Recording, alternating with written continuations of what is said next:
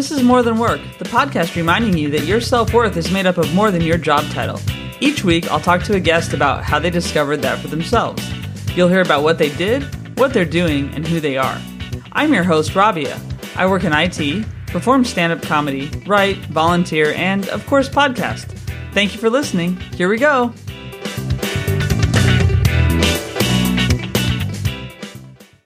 Hey everyone. So this week, my guest is someone that I actually met over in London, but we've only met virtually. We both live in London though. So it's Paul DiGregorio, and he's a digital mobilization strategist and the founder of Rally. So I kind of gave it away, Paul, which I shouldn't have done, but where am I talking to you from? So I'm London, specifically I was North London, and really specifically the bedroom that I converted into a study before the pandemic happened. So yeah, I'm in London. Nice. So did you got that ready before the pandemic? Yeah, I don't know. I had this kind of foreboding, like maybe I could sense that it was going to happen. Just before Christmas in 2019, I decided rather than rent a space, I was going to turn my back bedroom into a study, and I bought a big desk and put in shelves, and my goodness me, am I happy that I did that?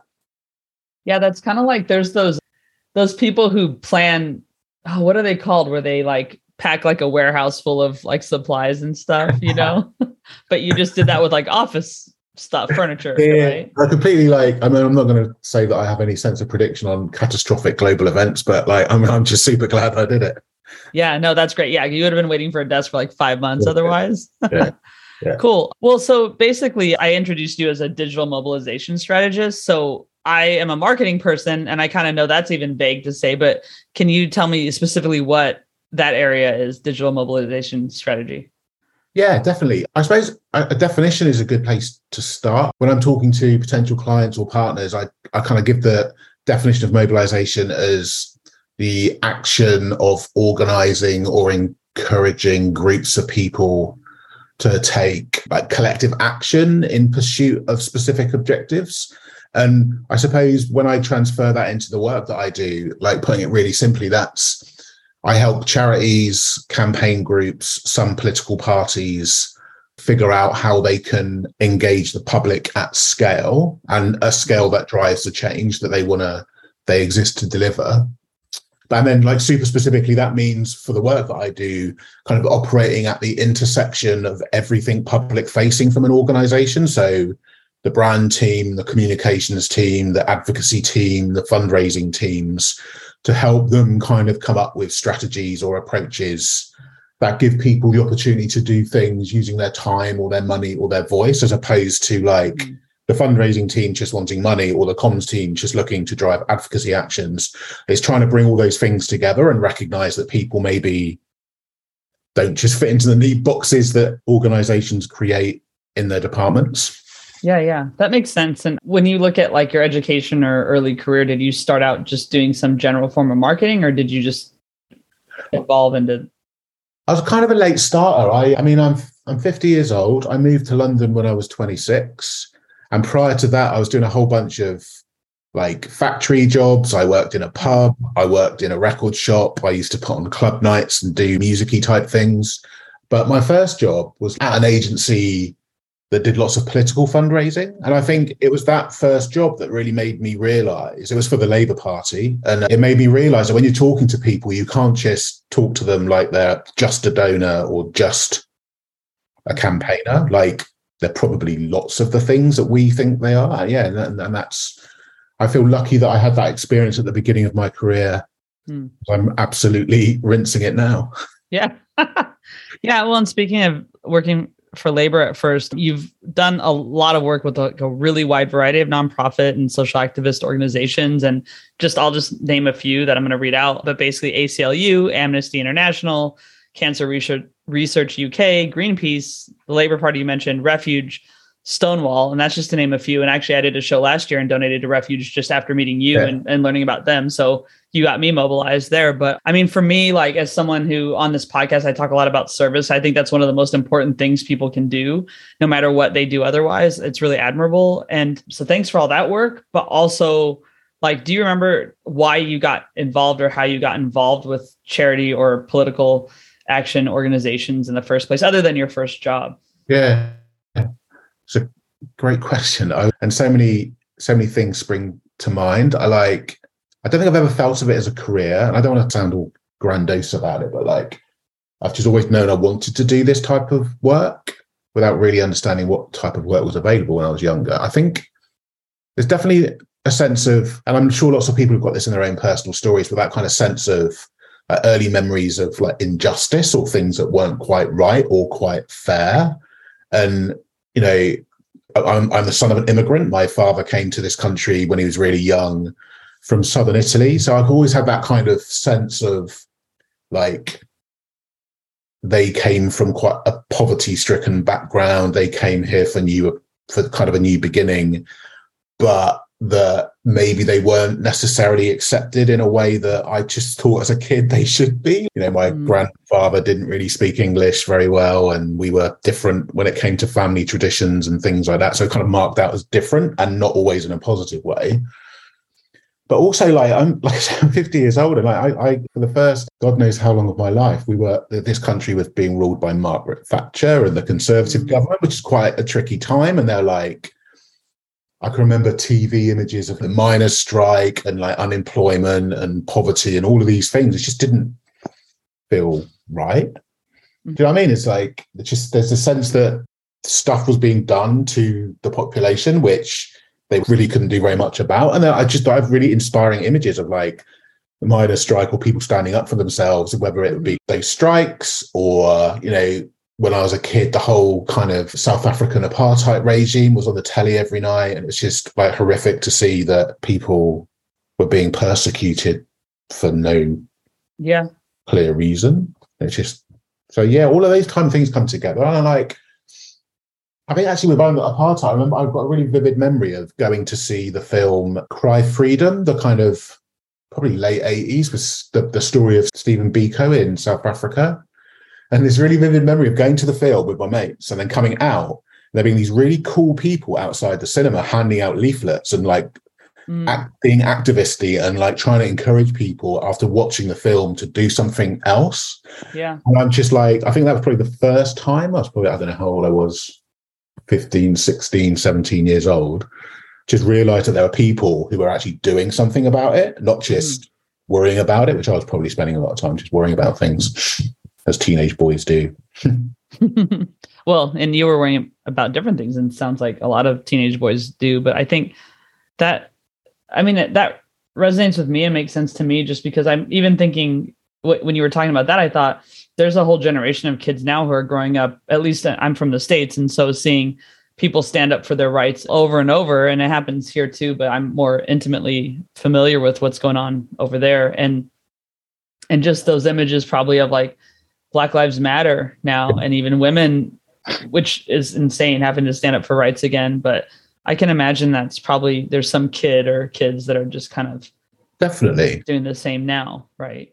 When I think about this, I think that culture and media and art and all of those things have such a huge part to play. Like my earliest memories of all this are what was seeing on the 6 o'clock news and those really inspiring images. I'm just, as we're talking, I can just remember there was just like, when I was a kid, there were riots in the UK, in Liverpool, in Brixton, and in Bristol, close to where I was living in the southwest of England. And I just remember thinking, you know, these are people, I mean, maybe I just wasn't thinking that like, this is terrible, this is rioting. It was just really compelling for me to see people stand up for themselves, which I just, you know, on your podcast, I'm not going to be an advocate of rioting, but like it was direct action, which was resulting in people taking notice of stuff, which I've always been fascinated by, always interested in. Yeah. Well, did you, just thinking about your upbringing as far as your parents, and my father, I didn't know him for a huge amount of time, but I became more aware later on in my life, like, you know, he was the first generation in the US, and there's something about looking at yourself and being really grateful for where you are because someone else did something hard to get there, you know? And is there any influence of your parents, and other than you having the knowledge of what they went through, maybe that influenced on you, like to take action, or was it really just something you did? My Italian grandmother, who I always got the sense was the driving force behind them leaving southern Italy and coming to the UK after the war, because, you know, I've been back since, so I can see where they used to live, how they used to live, and all those things. I can really get a sense that it was a really big thing for them to make that move, and in like post-Brexit Britain, that's kind of frowned upon, that people move borders to like make a better life for themselves. And, they did it. I mean, I found my grandfather's immigration papers recently, and it's like entitled the Alien Act of 1920 something, or it's just this weird language that was used. But like, I always got the sense she was the real driving force. She was very opinionated on lots of things. She didn't like Margaret Thatcher very much. All the Italian cuss words that I learned was listening to her start ranting whenever Maggie was on the telly. There was just a different perspective, I think, which I do look back to her quite a lot and just think, if the social justice warrior in our family was probably her. Huh, that's funny. And then your early experiences of cursing were just all political cursing, basically. Political cursing in a foreign language that I didn't truly understand. Brilliant. Always followed up by a big cheesy smile from her afterwards when she'd realised she'd said a really bad word. That was like the signal. Yes, you heard correctly. Yes. So, I mean, I've gotten a feel for why you've gone in this space you have, but still, like, with the skill set you've built up and just with being able to mobilize people and do like kind of, I would say like some guerrilla marketing kind of efforts and some other ones. And the fact that a lot of brands and stuff want this just in brands that aren't related to activism or fundraising or whatever. How did you decide then you were going to take that and just focus your career on it versus go make the money somewhere else and then come back over here and do stuff as a volunteer? I fluked it, to be honest. That agency I was talking about earlier on, that I ended up working in London. So I was in the West Country. There was a recession. There were lots and lots of crap jobs going on. I was that kind of character. I never really wanted to move to London and do that thing of like, kind of the streets of London are paved with gold. I never really believed in any of that. But just, I think through necessity and a bit of a lack of direction, I thought, well, I'll give London a go. And I was lucky enough that my mate worked at this agency and their biggest client was the Labour Party. So in September 96, I rocked up in London and got a job at this agency in the post room, like basically stuffing envelopes and sending it to people who'd said they'd make donations to the Labour Party or other charities that we work with. And just the energy around that time around Labour, because they were just about to win this general election in 97. And I've got a very vivid memory of the election night party in that agency. Everyone was so excited and it went on all night and it was just wild. And so I think I just kind of managed to fluke that. So I came to London to find work. My mate set me up with this job where a place he was working at doing this fundraising thing. And I just thought, oh my God, you can actually be a really like activist for the Labour movement or the Labour Party or these other causes that I was really interested in and make money from it. And given that my background prior to that was doing shitty jobs in pubs and all that sort of stuff, it was actually like, oh my God, there's like a career path, which I don't think, I had no idea when I was at school talking to careers people that there was this path you could take, which was about helping charities and progressive groups do their thing. And then I just wanted it. So I just worked hard. So I started in the kind of mail room and I ended up quite a few years later, but I ended up being the client services director for that organization, just working through all the different jobs in the structure until I was like responsible for all of the client relationships and all of the campaigns and all of the activity across a kind of client base of probably 20 to 30 charities. And I've never thought about doing anything else. You know what I mean? I like money. We all like money, but I don't feel like I need piles of money that I won't ever use. So I've just stuck with this. I get really frustrated about this kind of, and it's my bad, it's like my problem, but I don't want to sell chips or Doritos or cigarettes to children or any of that. It's just like, it doesn't feel like there's any point to me, and recognize it's because of my background and where I come from. Someone's got to do it, I suppose, but I don't want to do it. So I've just made my peace with like what I got enough for cat food to keep the cat happy. Still buying records and go on a holiday every now and again. So I'm like super happy. And to be honest, if I ended up at an interview at one of those jobs, I think they would smell my rabid anti-capitalism across the interview table and not really think I was the right person to help sell Doritos or whatever. Yeah, for sure. Well, and it is tricky. I mean, I've been a consultant for a little while now and working with different clients in some projects. I just have been like, oh, I hope I don't get that, or I hope I don't get that or something, because you just don't want to be involved in certain things. Yeah. And even working for a corporation, one of them I worked for, our biggest like revenue came from Rush Limbaugh, the conservative radio talk show host. That's the nicest thing I can say about him too. I'm surprised I didn't curse, and it felt gross, so it's kind of nice to be able to work with organizations that reflect at least something that you care about or aren't bothered by anyway.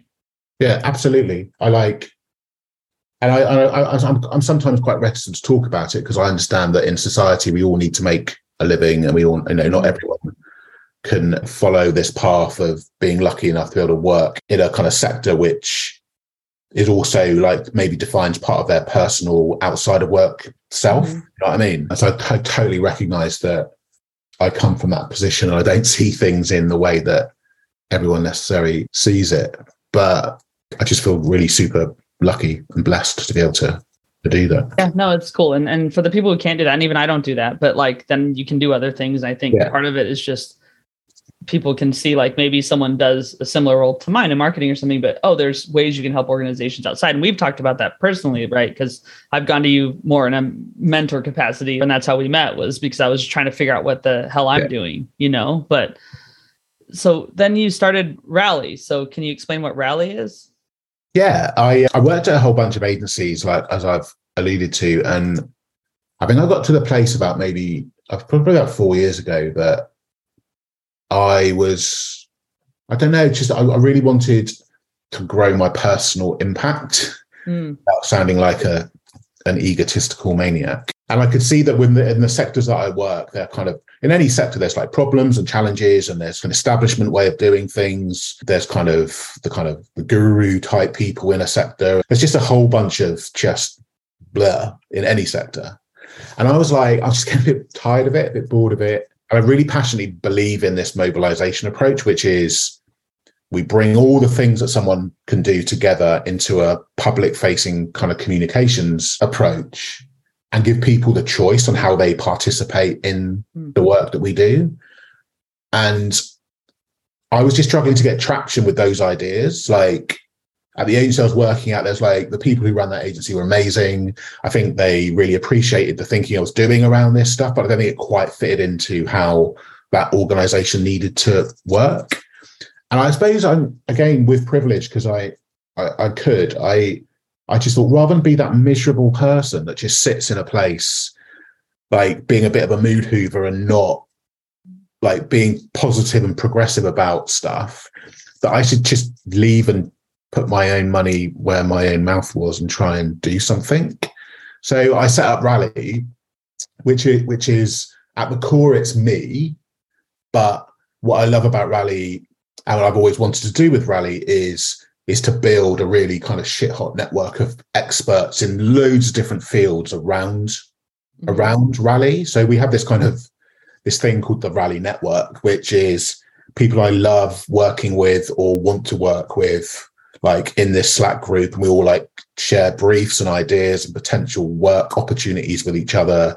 We form collaborations, and like I can bring people in on Rally projects, which means I don't have to build this thing with loads of people and structure and different teams. It means that when faced with a client challenge or problem, I can go and find the people who are best placed to fix that problem with them, rather than having to kind of cram that problem into the structure of this thing that I've set up. And that's why I quite like that kind of flexibility. And so what we fundamentally do, mainly our core thing, is organizations that want to adopt a mobilization approach or believe in it or want to know more about it, we help them build that within their organizations, both from a strategic perspective, like how do you change and how do you think, to a kind of delivery perspective, how do you actually define creative approaches and buy ads and sign people up, and what do you ask them to do, all that sort of stuff. Yeah.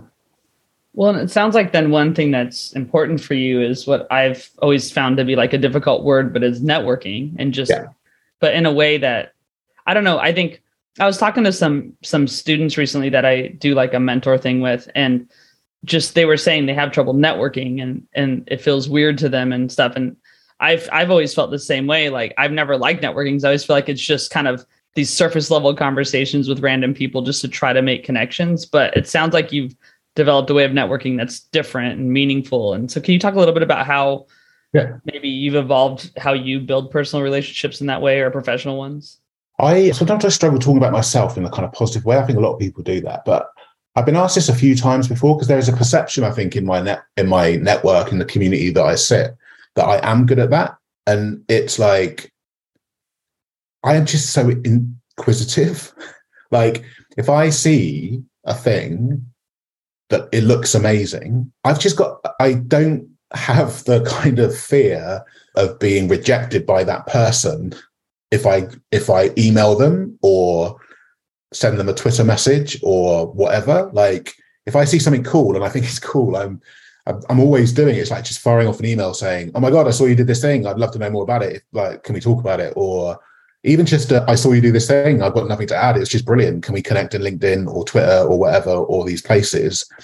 Because I genuinely believe that if I was just like locked into the sector I'm in, like the UK, I mean, you could argue that the sector I started in was the UK charity sector, like fundraising.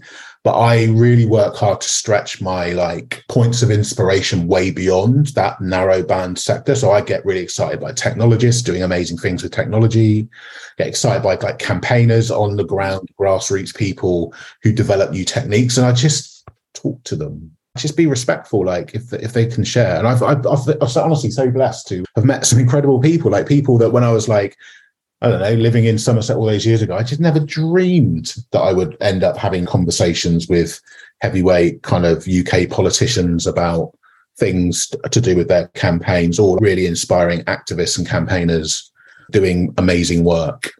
I just never thought that would happen. So I just feel blessed that I don't have any shame when it comes to reaching out to people. Well, yeah. And I think too, like, at least my experience has been that you also, if someone reaches out to you, you respond. And 100%. Yeah. And I think that's super important. And without any doubt, like, people ask me for 5 minutes.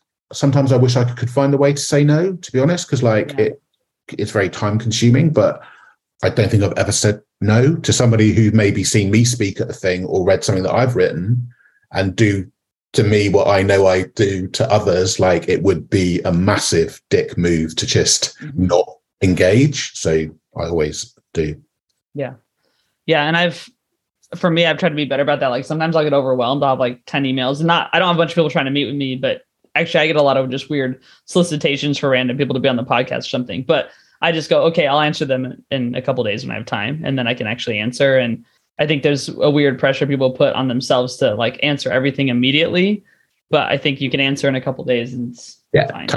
Totally. So right now, what causes, and there's a lot going on. There's been a lot going on for people who care, but what causes are you most passionate about right now? God, there is so many in there. I mean, I suppose with Rally, I'm in this fortunate position because I run it in a professional level. I can mix my personal passions and my professional life. So I get to choose who we work with, and can like go and find the people to work with who like match up with what I'm really interested in. I find personally, just inequality, injustice are the kind of, it never fails to kind of move me to some form of rage. Just the randomness of persecuting a certain type of person just for what they believe in or who they are and that type of thing. So I'm spending a lot of time with refugee and migrant rights space, in the LGBTQ plus space, and fortunate to work with like refuge. Domestic abuse, I just think, is a horrific part of our society, and just it's a dream client to be able to work with refuge on their campaigns and their strategies to A, fund the work that they do, B, bring people close to like take the actions that are needed to eradicate that from society. It's just like, I feel like really lucky. But also working with like Stonewall and Mermaids in the LGBTQ plus space, and organisations like Praxis, a refugee and migrant rights charity, and Joint Council for the Welfare of Immigrants, another amazing charity that does incredible work in that space. And these are the like real like areas that I am spending time. And then I think personally, where I'm not working, I just find food poverty one of the most bizarre things to exist in our society. So I think that put personal money and energy into those sorts of causes. Yeah. I had a guest recently, Philip Simon. He's a UK comedian, and he did just online Zoom shows for kids during the lockdown time and did a children's book. And so he donates all the profits to Fair Share. Oh, cool. Yeah, which is cool. And I hadn't heard of them, but we talked a lot about it. I mean, he's someone who during lockdown, like his career was gone for a minute, or for 18 months or whatever. But then he chose still to take what he was earning and give it. And I thought that was pretty awesome. Amazing. Yeah. So one thing I've noticed too is you're very active on social media and on LinkedIn, which I love personally. For me, like I watch it. I mean, I kind of do stuff with my comedy that I get away with, but I watch it otherwise just because I get worried, I guess, what people think. But how do you manage that? I don't think you post anything that wild, but some people might come after you or me if I did it. So how do you kind of deal with that? I'm just curious. I don't really know. It's I've always really enjoyed those platforms, like linked to what we were talking about earlier in terms of that networking. I think they're incredible spaces. And there's a lot of negativity around social media, and I totally get it. But I've also just seen these huge positive impacts of just being able to chat with people that I couldn't just meet down the pub or on the street. So I can talk to people in the States and blah, blah, blah. I don't know. I've always just watched people carefully curate their brand in these spaces, and I don't know, I think that's just really dull. And whilst I'm honestly, there's a certain element of curation that I do because I don't want to bring my whole self into those spaces. Like we've all got things that we don't want to talk about, we don't want to kind of highlight in terms of things that are going on in our lives. But wherever possible, I just like everything about Twitter. I break Twitter down. I've got these different like pots in my head of like, I'm really into graffiti. So there's my graffiti Twitter. I'm really into music. So there's like this music bit of Twitter. There's this work Twitter thing of campaigning, fundraising, mobilization, all that sort of stuff. I like cats. There's like this like, so I can't just in Twitter or Instagram or Facebook just be this one-dimensional digital mobilization nerd, because that's not real. Like I am this person who does all these other things. So I just try and mix it up and talk about all these bits and bobs. But then if I feel really compelled or I've got a point to make on something, I just think that's also part of me. And so I like to try and encourage people to do something. Like, yeah. So if I feel really passionate about it, I'll speak up about it. But only really where I think I can have impact. I've been told by a couple of people actually, well, especially when I worked for an organization, it's like, oh my goodness, what do your bosses think about your Twitter? Because sometimes you can be a bit Larry. I honestly never thought about it before. I was just like, I'm going to have to confess to A, never having thought about it before, and B, not giving too much of a shit either, because like that's my space on the internet. And just as I can get a job through my opinions, I suppose I've always been at peace as well with losing a job because of my opinions, because that would kind of say something about the environment that I was in. And thankfully I've never lost a job based on my opinions, though come close once. That's I mean, and I won't make you say what that is, but that just this is when I wish people could see a podcast sometimes, and they could if I took time to edit video. But the look on your face was really great there. Almost. I like it. So one thing you kind of you mentioned was just, if you post about things that maybe you can have an impact on and maybe other people will take action. And so for me, service is one of my core values. And one reason I do this podcast, and I do this podcast kind of as a way to serve others, to encourage them to do whatever it is they want to do personally or professionally. And then also in comedy, that's even kind of a service in a way with making people laugh when I do a good job. And then I do a lot of charity work, and I know how I've had to like work hard to fit all that in for me. And you are working professionally in nonprofit space, but also I think in your probably outside of there, you do a lot. Yeah. And so first of all, because someone might hear you and go, and this is what people do, oh, I could never do what he does. He's doing so much, whatever. And they just kind of use that as an excuse to do nothing. And what do you think about, like, do you think everybody could have an impact if they want? And what are ways you think people could? I absolutely think that we can all have an impact. I think, without wanting to sound like a kind of conspiracy theorist, I think we're kind of encouraged not to take action, like by government and politicians and the establishment in whatever sector we work in, and all those different types of things, because, you know, there are a lot of us when it comes to like people. I'm utterly convinced that as individuals and as communities, we sometimes don't recognize what power we've actually got. And you don't have to be taken to the streets and manning the barricades and all that sort of stuff to have an impact. Small things, if enough people do small things, add up. That's the fundamentals of organizing, is like, how do you identify where the power sits in whatever issue you're looking to change, who influences those people who've got power, and then you start to establish the steps that you can take on an individual or collective basis to affect it, to kind of drive change with those people.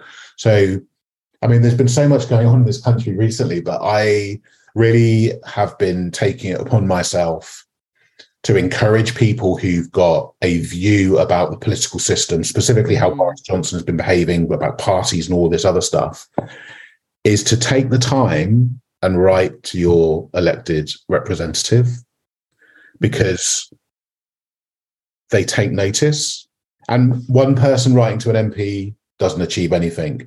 But if lots of people start writing to those MPs, and it's not one of those cut and paste, hit go, letter to MP type campaigns, which are useful at times, but it's not one of those, but it's a individually crafted message from citizen 1 to elected representative 2, they notice and they get spooked by it, and then they start to respond to it. And I just think we can do those things. We all choose who we buy from. We all choose the kind of media outlets that we consume, and like, we can make choices about who we buy from, where we watch telly, what newspapers we buy, and all that sort of stuff. So I'm just like 100% convinced that as citizens, we have this power that we don't sometimes realize, which is why I think we put a lot of effort into trying to prove to people that they've got power, and then equip them or work with them alongside them to give them confidence, skills, resources to use their power in the most effective way. And that doesn't sound like arrogant. I don't want to be like teaching people, but I'd love to kind of show people the impact of the actions that they could take and the power that they've got, which is, you know, quite a wordy response, but I really passionately believe that's the thing that drive it. So a small action, a massive action, that it's all actions, better than sitting on your ass and just moaning about it. Yeah, that could be the episode title too. Better than sitting on your ass, just moaning about it. We might have one. Every time I say that, though, I find a different one, but I might stick with it this time. No, I 100% agree. And I think definitely making conscious efforts not to use certain, at least when possible, not to use certain vendors, for example, and to procure things from different places is just an action anyone can do. So I personally think that the work you're doing, some of it can be kind of emotionally charged and difficult, especially when, I don't know. I mean, just a lot of people talk about just fatigue they've had with news, just as regular people who just watch it, or with organizations. Do you experience like any emotion around it? And then how do you kind of deal with that so it's not carrying over into home all the time? Definitely can get that kind of emotional response to things. I think sometimes I worry that because this is where I work, I see a lot of things and read a lot of stories and just consume a lot of kind of stories of the problem, or the impact of the problem, or the outputs of the problem. And, you know, absolutely from time to time, something really, really cuts through the whatever shield you put up and gets you. But I think that's good. Like, it needs to be more than just a job. If you're not moved to tears of anger or sadness or frustration at times, then I don't think you could be kind of bringing the energy to it. But I'm also, and increasingly, I'd say the last 5 or 6 years, very, very aware that it's not just me doing this work. There are a lot of people doing this work. So taking a break from it is not a bad thing, and recharging and re-energizing is a good thing to do. And I don't think in my early 30s I quite read that manual, but definitely now. And I'm about to say things which make me sound like some kind of lifestyle guru. Believe me, I am not. Like I try to get out of London. I try to go for walks. I try to have those moments where I'm drawing or reading or listening to music and doing all of those things. But invariably, probably quite often I'm probably working at a weekend when I shouldn't be working and all that sort of stuff. But I think recognizing it and then taking active steps to kind of acknowledge it and confront it is really super important. Because I think burnout, I'm really aware that, I'm sat in these Zoom environments 5-6 days a week, talking to people who've lived through a pandemic, like we've all lived through a pandemic with all the other shit that's going on. It's just like a lot of tired people out there. Do you know what I mean? We all need to delete the apps off our phone and go for a long walk. Yeah. Oh, 100%. Yeah. And I think coming out of the pandemic, I don't know. I didn't feel that prepared for it in the end. And I still feel like I'm kind of, some days go, well, I'd rather just stay in here, but I have no reason because I wanted to go outside for so long. Yeah, I know exactly what you mean. I don't know about you, but there's like in this post-pandemic world, I'm like in the pandemic, it was Zoom, it was sitting at the desk, it was working. I now have to plan like in real life meetings with a lot more notice than I've ever had to before, because I can look at my diary and see, well, I've got all those Zoom calls splattered through the week. There's no time to actually get into town and get out again to do the work, which is just strange. Londoners don't need an excuse to bin off social engagements very often anyway, but my goodness me, this whole post-pandemic kind of experience has certainly added to it. Yeah, exactly. Someone just to say, oh, I sneezed today, I won't be there. And you're like, okay, yeah, don't come. Yeah. And then do you have any, so you mentioned music, which, and I think it was during this, we talked about like buy records and stuff, but what do you have outside of work that kind of charges you and that you love, that you want to talk about, of course? Yeah, I like drawing. It sounds quite, I've never really spoken about this before, actually. So excuse my hesitation, but it's like, I love making marks on paper. So I've just got like loads of notebooks. I've got loads of pens. I've got scissors and magazines and Pritt sticks. And I just really getting into something and just like drawing or writing or scribbling or doodling or cutting and pasting. I just feel I'm just concentrating on that and nothing else. I absolutely love doing it. Like when I left the last job I had, which was an agency, this kind of brilliant agency that I'd been at for about 5 or 6 years, I left that place with nowhere to go next. I just wanted to figure out what I wanted to do. And I had a kind of bit of a crisis of confidence when I'd left. It was just like, oh my God, like I've left. I actually did it. Like now what? I signed up for a week's course at Central St. Martin's in King's Cross. And the course was called Experimental Printmaking. It was just a random selection. I just like, I'll do that course for a week. And this incredible tutor in this week, and there were about 10 or 15 other people doing the course in this brilliant studio at the art college there. And he just taught us all these different techniques and taught, I think, me that not to worry about making that mark on the piece of paper, but just to do it. And if you don't like it, chuck it. And I just, honestly, it was the best thing I've ever done in my life. I just tried to keep that moving, which is, I enjoyed doing that week because I wasn't thinking about work. I learned some stuff and just carry on in that kind of vein. Oh, that's amazing. That's really cool. Yeah, that's really great. And Paul, I've learned a lot, and I'm sure listeners will have learned a lot from this, but do you have any sort of advice or mantra that you just want to share that you like to follow? I know it's weird to give people advice on a non-specific subject. Yeah. Sometimes when I write, I rant right. And I wrote this kind of list of things that one should do, and it was quite a fun thing to do. And I stuck it up on Medium, and it got loads of like likes and interactions on it. And it was like things like, it was a real rant, but it was like, recognize that you're a work in progress. None of us are complete. We're all learning. None of us know everything. Be open to new ideas. Be happy to change your opinion, which I think lots of people struggle with. I know that when I learned that it was okay to change my opinion, I felt better about stuff. Yeah. Give credit to others is a big thing. And I think so many people just like sit and bask in the glory of the work of a team. But like, seriously, if you want to share power, share the credit. That's the only way that I think we all move on. Don't be a dick.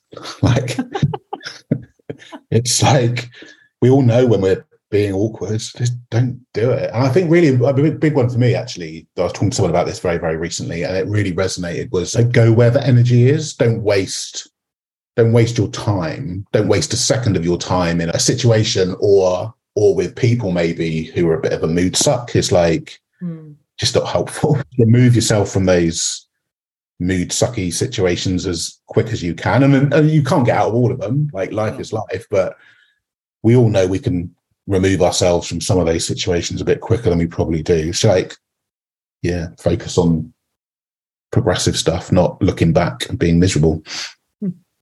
Nice. Those are great.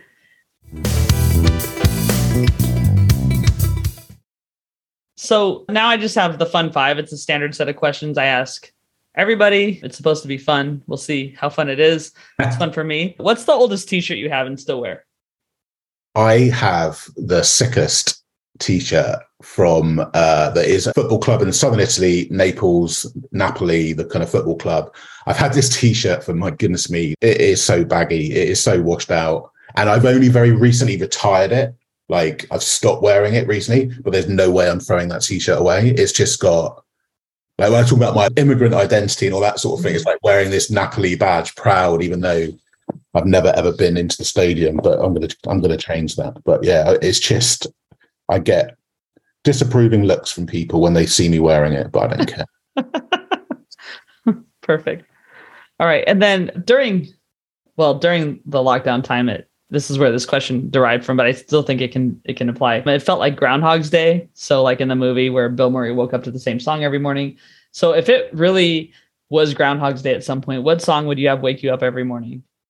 Two songs sprang into my mind, right? One is my favorite song ever, which is a track called Unfinished Sympathy by Massive Attack. I just love it. It's beautiful. Love that song. But the other thing that popped into my head then was Shut Up by Stormzy.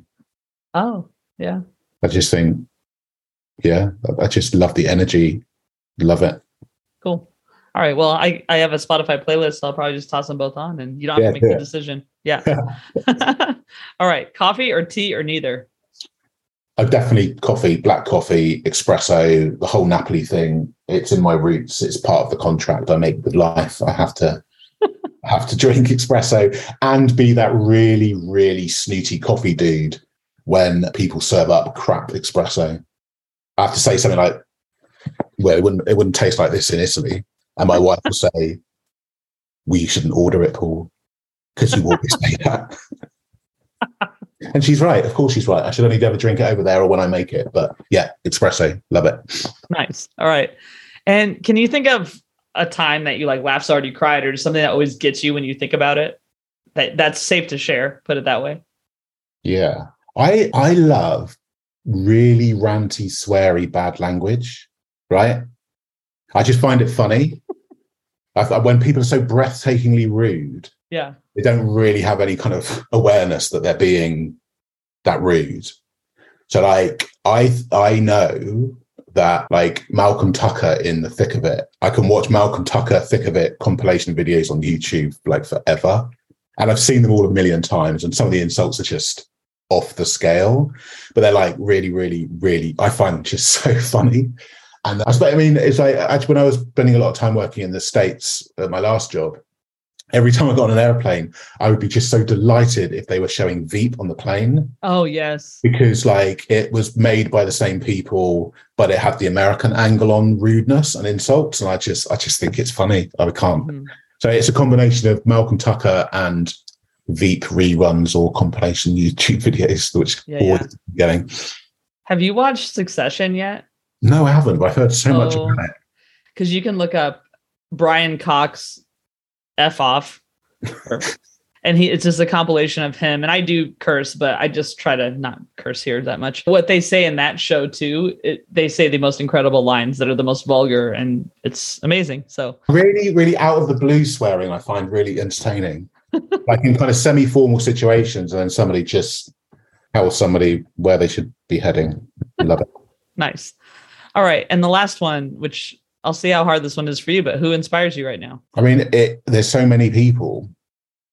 I mean, like right now, probably the last week or so, I mean, I'm constantly impressed by AAC in the US, like how she presents her ideas and her constituents and her kind of values and stuff. I just love, like, she's just amazing, I think, using digital channels to communicate with the people that she's trying to communicate with. So I love that, just that authenticity and passion. She sent a fundraising email recently, which was just so brilliant. She's basically saying, if you're on my list, you're on a load of other people's lists, but let me make a promise to you, I'm never going to like give you fake kind of calls to action or try and encourage you to give to me purely out of like made up deadlines and all of this false urgency and things like that. And she was just talking about the movement and community of which she's a part of rather than being at the center of or the figurehead of. And I just thought it was like really quite inspiring. And then I think over the longer term, I'm just constantly refreshed and energized by the kind of creativity and passion of youth in the climate movement. It's just amazing, refreshing to see. I follow a UK-based group called Green New Deal, I think they're called. And they've got kids like 15, 16, like going out and just doing these really amazing actions with UK politicians and like trying to call them to account or hold them to account on camera. And it's just like the bravery and the tenacity of those kids makes me absolutely realize that, you know, we have got a hope of fixing some of this stuff with that energy. Yeah. Oh, awesome. Yeah. And AOC, I mean, she is incredible. And I got that email. And yeah, there's always these emails you get when you sign up with one Democratic candidate, basically, and you have like 1 million emails from all of them. And they're always saying, oh, donate now, or, you know, the election's over kind of thing. And it's like, okay, come on. Like, or maybe just do better, guys, you know? Yeah. I don't know. All right. So if people want to find you or follow you or even hire you, where should they go and what do you want them to look at? I'm kind of in all the usual spaces like Instagram and Twitter. Like Twitter is my name, Paul Di Gregorio. So I was lucky to get that. Much to the annoyance, I think, of some US electoral commission type guy who's also called Paul Di Gregorio. I think would love to have my Twitter handle, but he can't have it. I've got it. But I also, I suppose if people are interested in any of the stuff we've talked about today, I run a newsletter, which is semi-frequent. I don't send it to a fixed kind of schedule, but it's all like politics, mobilization, activism, campaigning, fundraising, all with a digital and fundraising slant. And that's one of those tiny newsletter things. I've no idea if that's the right place for it to be, but it's tinynewsletter.com/Paul Di Gregorio. Cool. Awesome. Well, Paul, this has been an absolute pleasure. I'm glad we got to connect in this way. So thanks so much for being on More Than Work. Brilliant. Thank you so much for having me. It was quite fun and quite challenging to think through some of those things. So I hope that your listeners don't think that you've hired a pup or you've brought on a bad participant. I don't think they will. Thank you. Cool, man. Thank you very much. Thanks for listening. You can learn more about the guest and what was talked about in the show notes. Joe Maffia created the music you're listening to. You can find him on Spotify at Joe, Maffia. Rob Metke does all the design, for which I am so grateful. You can find him online by searching Rob, Metke. Please leave a review if you like the show, and get in touch if you have feedback or guest ideas. The pod is on all the social channels at More Than Work Pod or at Rabia Comedy on TikTok, and the website is morethanworkpod.com. While being kind to others, don't forget to be kind to yourself.